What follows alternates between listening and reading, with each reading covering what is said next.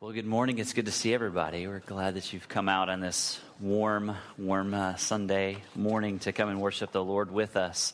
And we're thankful for the opportunity we have that we live in a country that is free so that we may come and open up God's word and not be fearful of persecution for the opportunity just to open up God's word and see the wonderful truths that are in it and how it applies to our life. We know today that we have many brothers and sisters throughout the world that are meeting and opening up the same truth, but they do so for fear of persecution. And so they are trusting in the Lord for his protection as they boldly stand on his word. And this morning we have a very special opportunity. We want to welcome our Hockessin campus.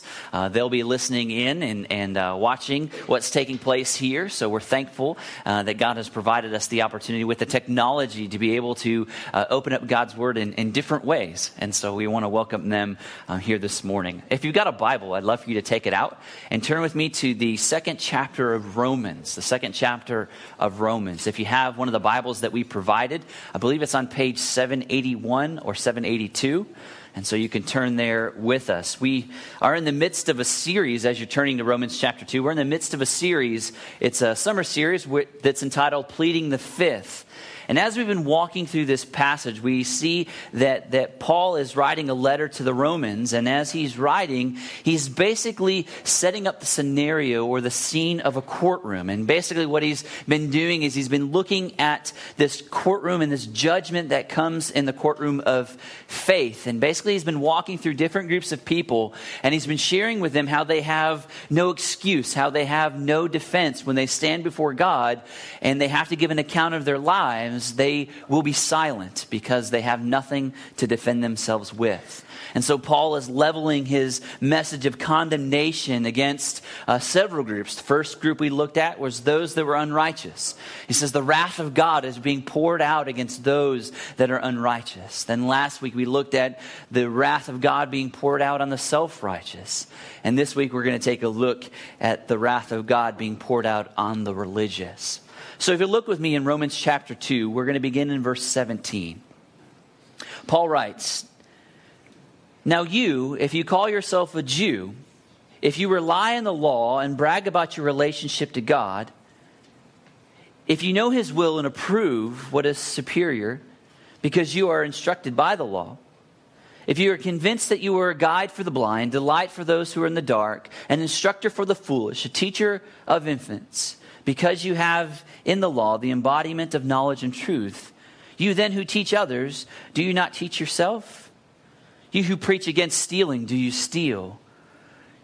You who say people should not commit adultery, do you commit adultery? You who abhor idols, do you rob temples? You who brag about the law, do you dishonor God by breaking the law? As it is written, God's name is being blasphemed among the Gentiles because of you. Circumcision has value if you observe the law, but if you break the law, you become as though you have not been circumcised. If those who are not circumcised keep the law's requirements, will they not be regarded as those who are circumcised?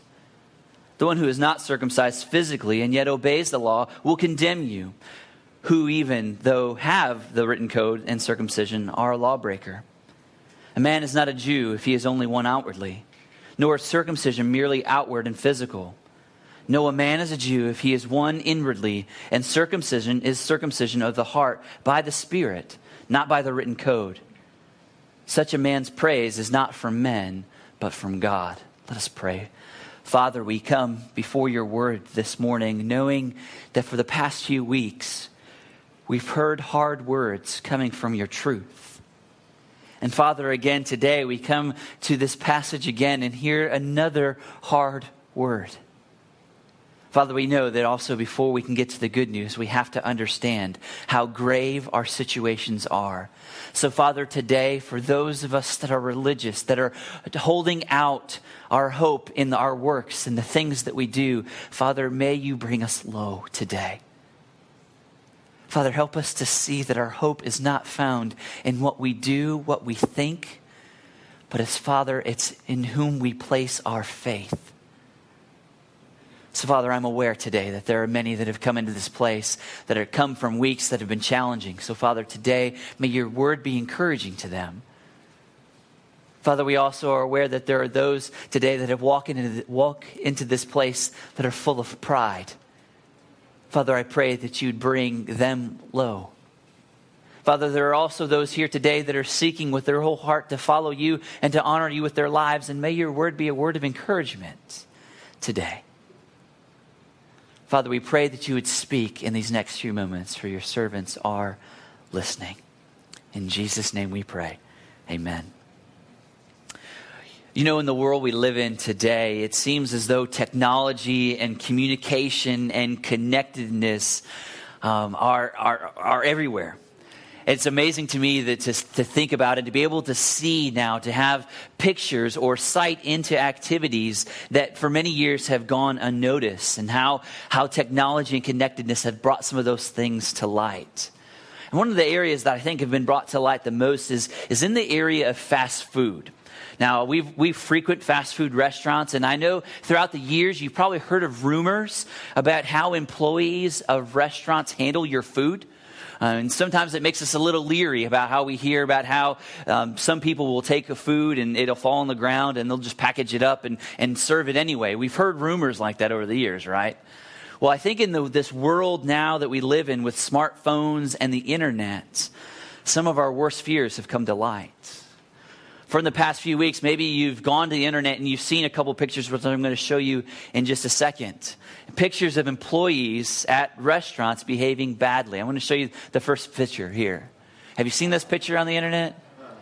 Okay, this is a Wendy's employee who is helping himself to the Frosty machine. How tasty, right? How many of you want to be the guy that gets the next Frosty after that?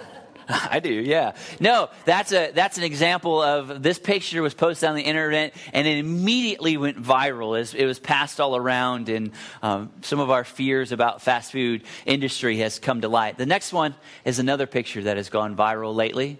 Have you guys seen this one? That's a Taco Bell employee, and he's got his whole stack of hard tacos there, and he is licking them.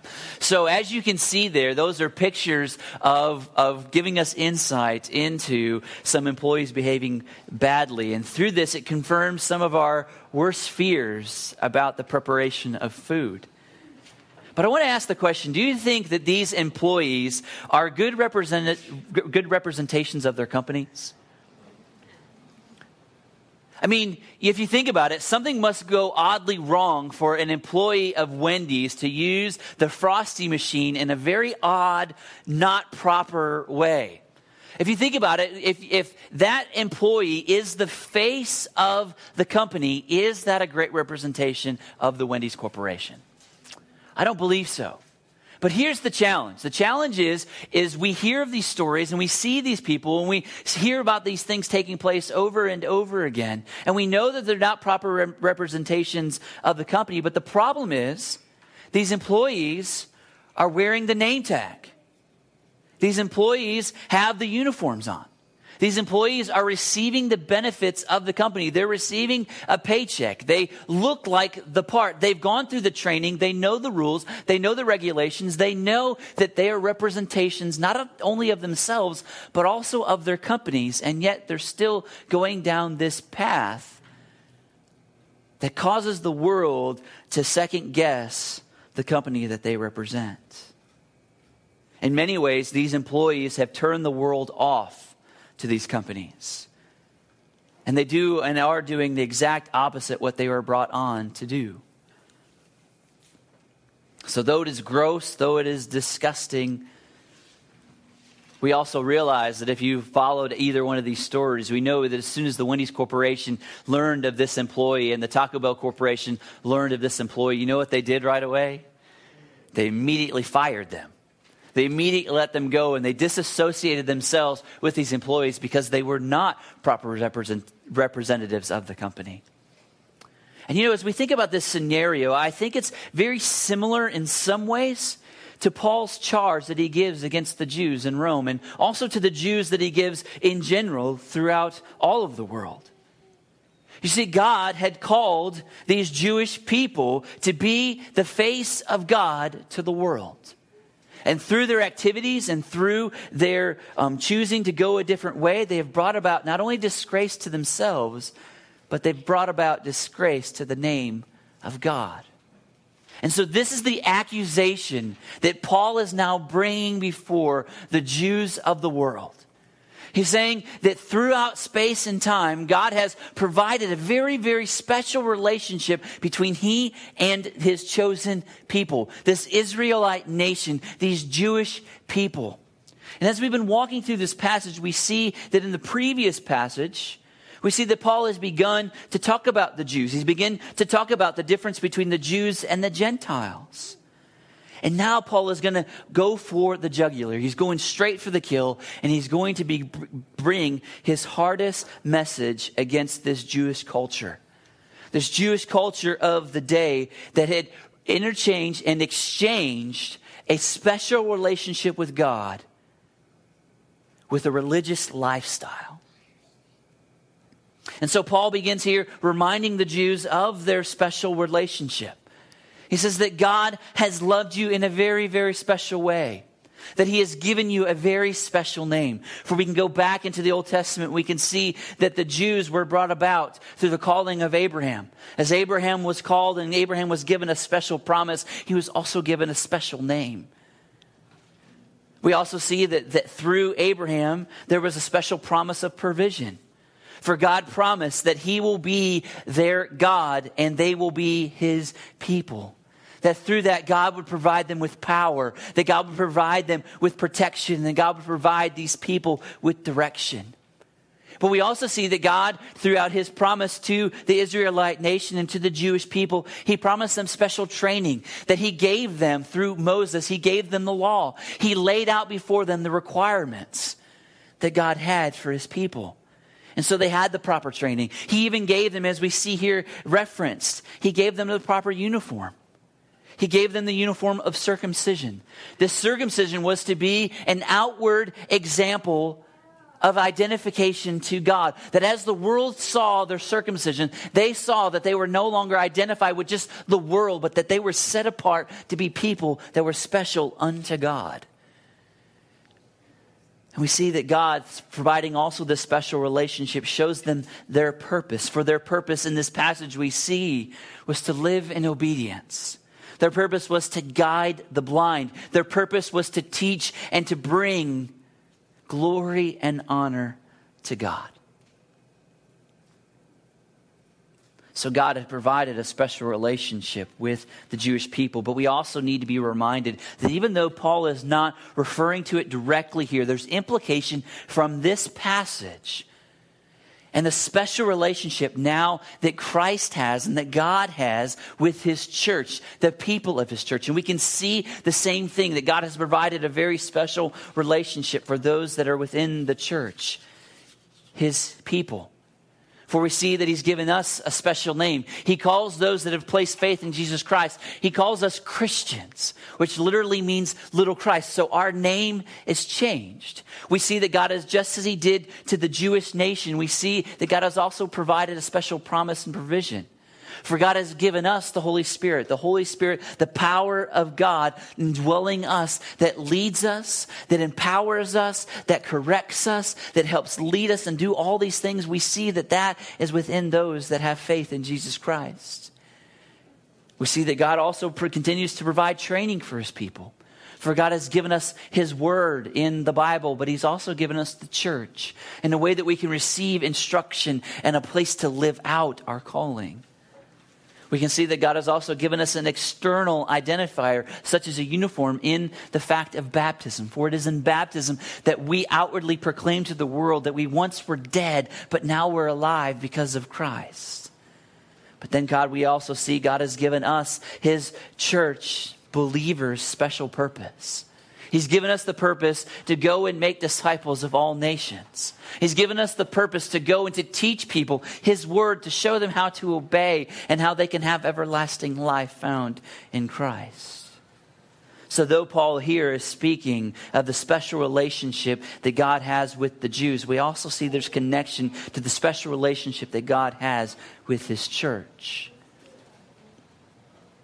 So God, because he is rich in mercy, Because God has a plan and a desire to redeem humanity, has throughout time called certain people unto himself. He called the Jews, now calls the church. But we see in this passage that even though God has always desired a special relationship, man has always taken that special relationship, has turned it into producing superficial religion. Man always has continually taken this special relationship and turned it into superficial religion. And this is what Paul is bringing his accusation against the Jews about. You see, in order to live life the way that God has designed it to be, man must come to the end of himself. He must come to the complete end of all of his deeds, all of his work, all of his thoughts, and he must come to the place where he places his faith in Christ. It's not going to be based on what we do or what we say or what we know, but it's going to be based on who we are. And so though God has set it up that way, man has continually wanted to make righteousness and a relationship with God about himself. Man has continually wanted to turn his relationship with God into adhering to special rules. He wants to make it about something that's external. And what we realize through the word and through the history of the Jews and also through the history of the church, that every time man turns this relationship into religion, he sets up a bunch of rules in a way that he hopes to attain righteousness. We realize that man is continually incapable of carrying out and living out the rules that he sets for himself. For the religious lifestyle is always about living a life of personal performance. The religious life is always about behavior modification, changing our behavior to conform ourselves to a list of rules so that in some way we can attain righteousness or special favor in the sight of God. The religious life is always focused on working on the outside, not on the inside. And it seems as though Paul, as he's bringing these accusations against the Jews and this message of terror or this message of a plan of hope of how to bring the Jews out of their religious lifestyle back into a relationship, we see that is the same message and the same passion that Jesus came.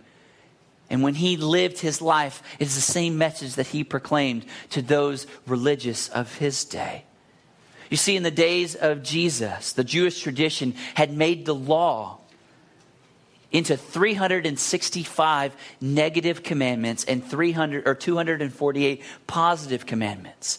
So that by the time that Jesus was alive, those that were religious, those that were seeking to please God with their lives, looked at this list of 365 negative commands and 248 commands and said, in order to be right before God, I've got to carry out and live out all of these rules. And if in some way I'm not living out all of these rules and all these regulations, there's no way that I'll be in right standing with God.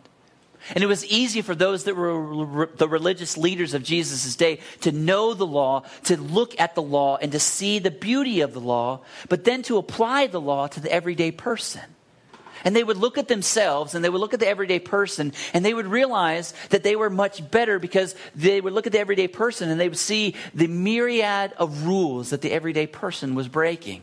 And then when they would look at the religious rules that they were seeking to uphold, and that would separate the religious leaders from the common person. And we know that Jesus came to totally dismantle that. For even though the challenge of the development of all of these rules led the religious leaders, even of Jesus' day, to be looking for greater answers. For here was the challenge. In Jesus' day, the religious leaders looked at those 365 negative commands and 248 positive commands, and they looked at their own lives and they realized that it was impossible for them to live out all of those commandments. They realized that in their day-to-day life, they couldn't do it. And so what they had done is they tried to summarize, or they tried to boil those down to some simplistic rules that they could possibly do. And so by the time of Jesus in Matthew chapter 22, they had come to the place of realizing that a person could be in right standing with God if they only kept one law. If they could keep one of those laws completely, then they could in some ways be in right standing with God. That's why we see in Matthew chapter 22, the religious leaders, the lawyers of the day, the teachers of the law, coming to Jesus and asking him this question. They said, "Good teacher, what is the greatest commandment?" They wanted to know what was the greatest commandment, because if they could live that greatest commandment, then they in some way could be in right standing before God. How did Jesus respond? Jesus, knowing the intentions of their heart, gave them the greatest commandment, which is a very simply given, very simple to understand commandment. The command that Jesus said to them was, love the Lord your God with all your heart, soul, and mind. That's it. He says that's the greatest commandment. He says the second is like that, to love your neighbor as yourself. So very simply, Jesus just goes to them and says, this is the greatest command. If you want to live and be in right standing with God, then this is the benchmark. Love God more than anything else, and then love your neighbor. For if you do love God and you are in complete right relationship with God, you naturally will love your neighbor. And how challenging that was for the religious leaders of Jesus' day. For they could look inwardly and outwardly, they showed all the things that they possibly could do to show that they loved God. They wore special clothes. They did special regiments. They did special religious practices. And so they tried so much on the outward to have this superficial religion. But in reality, their heart was very, very far from it. For we even see here the religious of Paul's day tried to find righteousness in their heritage. They looked back and Paul says, now you, if you call yourself a Jew. So the Jews of Jesus' day, the Jews of Paul's day, looked back and said, I know that I'm in right standing with God because I'm a Jew. Because my mom was a Jew, my dad was a Jew, their parents were Jews. I can trace all of my lineage back almost all the way to Abraham. And so that makes me a Jew of Jews. And God is saying here through Paul, he's saying that's not where it's going to be found. Then they would go on and they'd say, I know I'm in right standing with God, not only because of my heritage, but also because I possess the law. The law was given to us. God in a very special way revealed himself to us through the giving of the law like he didn't do with any other people. And so because we possess the law, we know that we're in right standing with God. We know that's not where righteousness is really found. They go on also to say it's through their knowledge. It's because we have a knowledge. We have the truth, but we also know the truth. We're able to look at the world and we're able to see this is a sin, this is not a sin.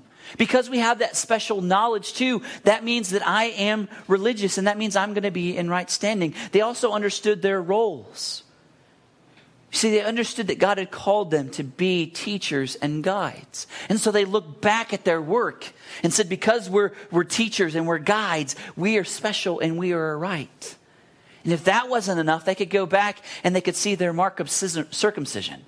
They could say, because we have this visible mark to the world, we're God's special people and that makes us right. But we can see in this word that Paul gives us that the religious are condemned because of their work. Because they kept their faith external. Everything that we see here they did was on the outside.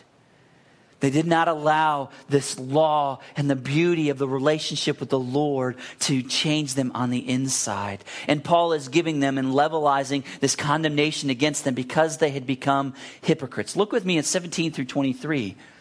He says this again. Now, if you call yourself a Jew, if you rely on the law and brag about your relationship to God, if you know his will and approve what is superior because you are instructed by the law, if you are convinced that you are a guide for the blind, a light for those in the dark, an instructor of the foolish, a teacher of infants, because you have the law, the embodiment of knowledge and truth, you then who teach others, do you not teach yourselves? And this is where he's going in after him.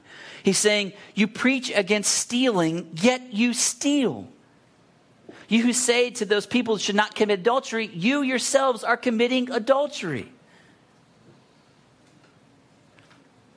You who abhor idols, do you rob temples? You who brag about the law, do you dishonor God by breaking the law? As it is written, and this is the most condemning quotation of Scripture that I think should have rested very, very heavily on the Jewish people of Paul's days. He says, because of you, God's name is being blasphemed among the Gentiles.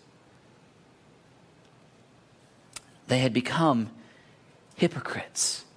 They had become two-faced. Their outside behavior and their inward heart had not matched up. Hypocrisy ruled in their day. And here's the greatest danger about hypocrisy. The greatest danger about the hypocrisy is the one that is being hypocritical.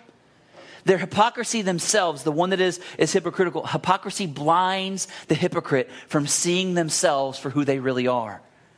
That's the really danger of hypocrisy.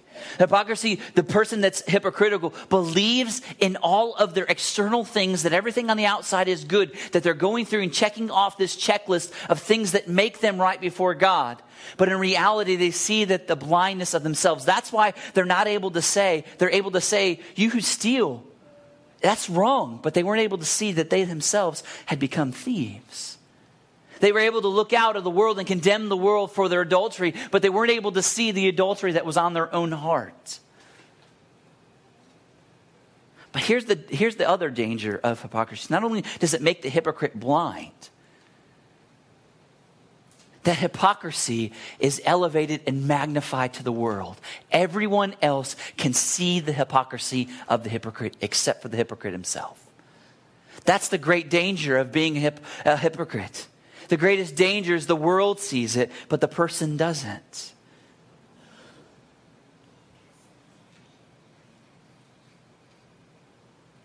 But here's the difference. I know the world even looks at those that are believers today. And the world looks at believers and they say, oh, I don't want to be a part of that religion thing. I don't want to be a part of that church thing because the church is full of a bunch of hypocrites. You guys ever heard that? Is that the great barrier that we have as we're seeking to share Christ with our friends and our coworkers and our neighbors? Our friends say, well, I don't want to go to church because the church is full of hypocrites. Well, the reality is true believers always know that they don't live up to the message that they preach. True believers know that they don't live up to the message that they preach, but that at the end of the day, they're not relying on their work to save them. True believers are every day falling on the grace of God.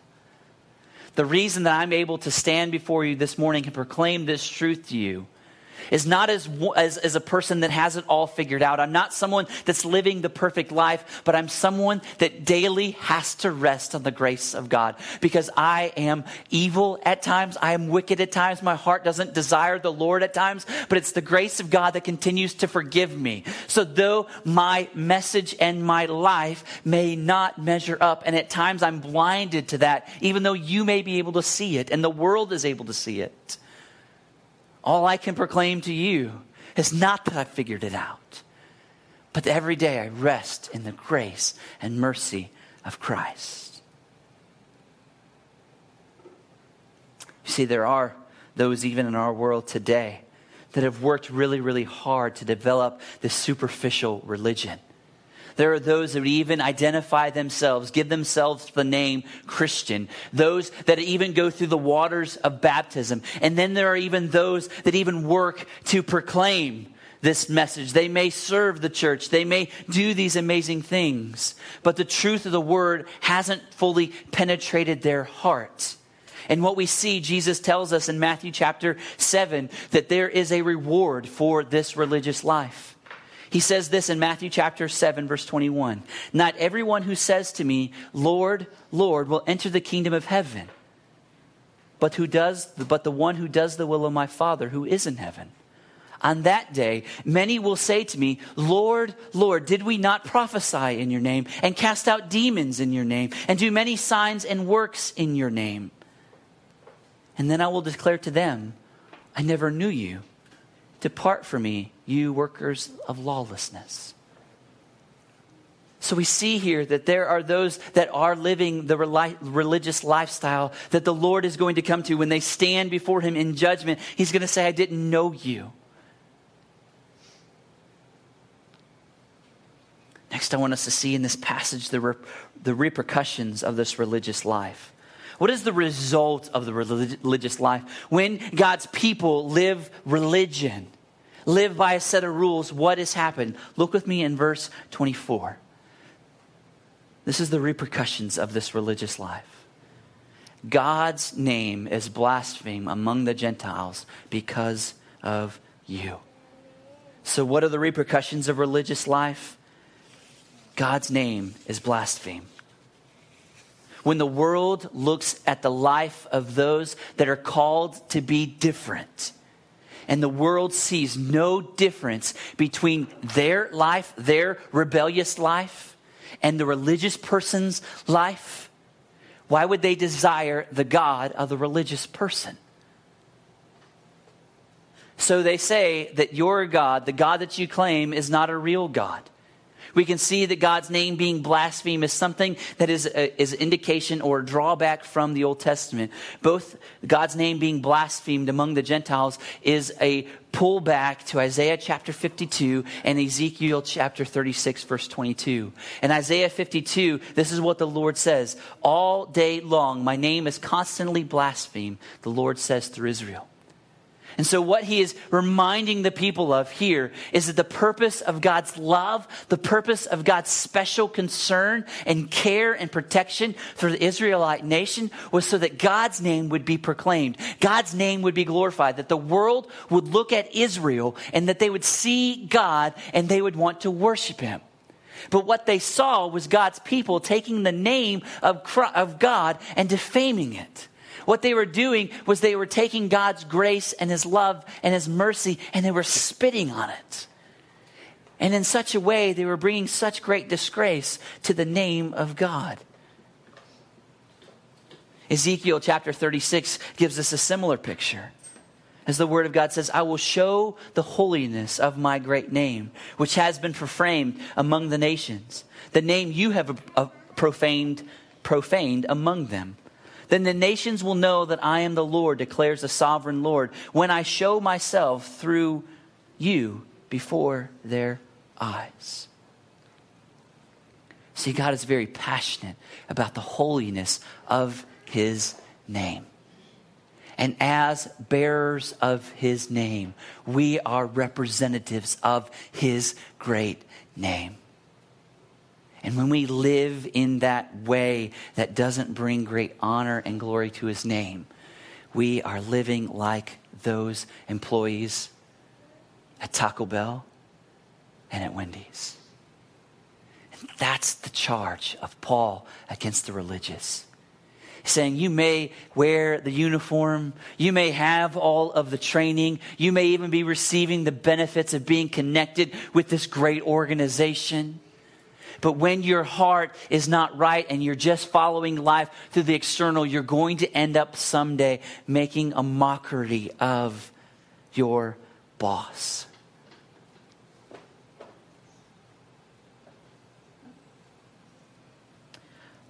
I've heard this quote from an old DC Talk album, the album Jesus Freak. On that CD, there's a phrase in one of their songs that was actually a quote from Brennan Manning, where he writes, the single greatest cause of atheism in the world today is Christians who acknowledge Jesus with their lips and then walk out the door and deny him by their lifestyle. That is what an unbelieving world simply finds unbelievable. The challenge of our day is that we as believers and the Jews of Paul's day will always seek to take this relationship and turn it into something that is religion. But then we see the end of this passage. Verses 28 through the end of this chapter. We see the third thing. We see that God praises a surrendered heart. This is what praises the Lord. This is how you come from make sure that you're not living a life that's religious, but that you're living a life that's found in relationship. God praises a heart that is surrendered. What brings God glory is not the external life. It's a surrendered heart. This has been the design from the beginning. As you walk through every page of the Old Testament, we can see what was calling out to the people that God called unto himself was a changed heart. We can go back to Deuteronomy chapter 30, verse 6.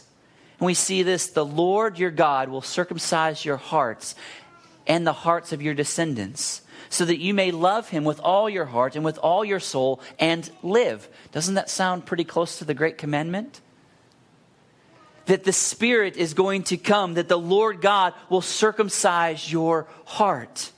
That the circumcision is not something that's outward, but it's something that must take place inwardly in your heart. And that's what Paul says even at the end of this chapter. A man is not a Jew if he is one inwardly. And circumcision is not circumcision is circumcision of the heart by the Spirit, not by the written code. What honors the Lord is not a person that has the spirit of, have the appearance of a relationship. It's one whose heart has been changed by the Spirit. Now, the religious person here today hears this message, and they realize that in their lives, their hearts have to change. They look inwardly and they see that their hearts are dead, that their hearts are callous, that their hearts are full of things that have not allowed the Word of God to penetrate it. And so they hear this passage and they hear that the Spirit of God needs to change them. And they ask themselves the question, how then can I manufacture a changed heart? For the religious person is all about performance. The religious person is all about trying to make it happen. And so they ask themselves the question, then how can I make my heart like this heart? And that's the wrong question. The answer is you cannot make your heart change. That's what we see here. It's not an act of the person, but it is an act of the Spirit of God. It is the Spirit of God that comes and takes that heart of stone, and slowly through the power of the Word and through the Spirit begins to tear away those layers of callousness so that it becomes a heart of flesh. Have you guys ever had a callus before? Like on a finger or something? It becomes this hard ridge or this clump of just flesh that really doesn't do anything, but you know that it's there. And how you can remove it, you can go to people that have calluses on their feet. They can go to people that have nice razors and people that do pedicures. And what do? They spend time, which is really kind of nasty. They take this razor and they go across the calluses on the feet and they continue to tear off and to cut off those layers of dead skin until they can get to the vibrant skin that's alive.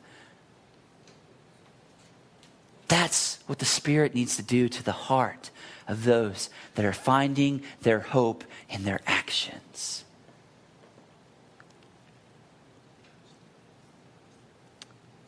The reality is, if we hope to be in right relationship with the Lord, which Paul is going to further exemplify as we walk through the rest of these chapters,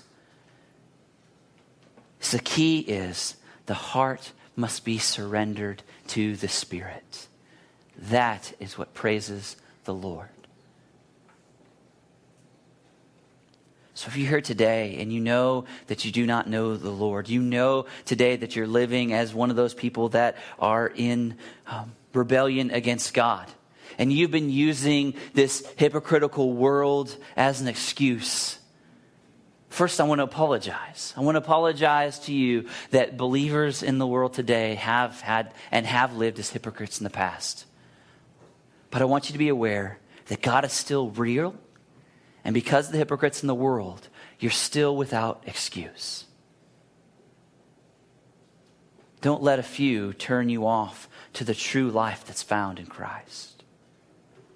If you're here today and you are a believer, you have His name, you have His identification, you are His child, then I pray that the Spirit of God has led you this morning to be able to begin to identify and acknowledge our own hypocrisy. For there is this tendency in our lives to take this Word of God and to go to the people of the world that we come in contact with and just do this to the Word of God. Where we just say, this is for you. This is for you. This is for you. I pray that we become people that don't do that, but instead we take it and ingest it and take it into ourselves. It becomes our food. It becomes our life. It becomes what we ingest and digest, and then what is taken in becomes what we speak and what we do. I pray today that we become people that come once again to the Word of God and to God Himself and surrender our hearts to Him so that we can be proper examples of His love. This has been the Word of God that we've heard today. How does He want you to respond? In just a moment, we're going to sing a song. And if you're here today and you just need to talk to someone, I'm going to be available in the back. You can just come take me by the hand and say, this is what God has been showing me today. I just need some prayer, or I need someone to just help me. I want you to know that I'll be here and others will be available too as well. But you may just need to take this time and just look inwardly. And as God has helped you be aware of hypocrisy that's in your life, pray that you acknowledge it and confess it. But I also pray that we become people that surrender our hearts today. Let's pray. Father, we thank you for loving us and thank you for your word. And I pray now, God, as we enter into this time to respond and this time just to sing, may you continue to work in our hearts. May you continue to teach us. May you continue to show us the truths of your word. Challenge us and change us and help us to be motivated to move and to respond. Father, may the words that come out of our mouths as we sing this song be a reflection of our heart. In Jesus' name we pray. Amen.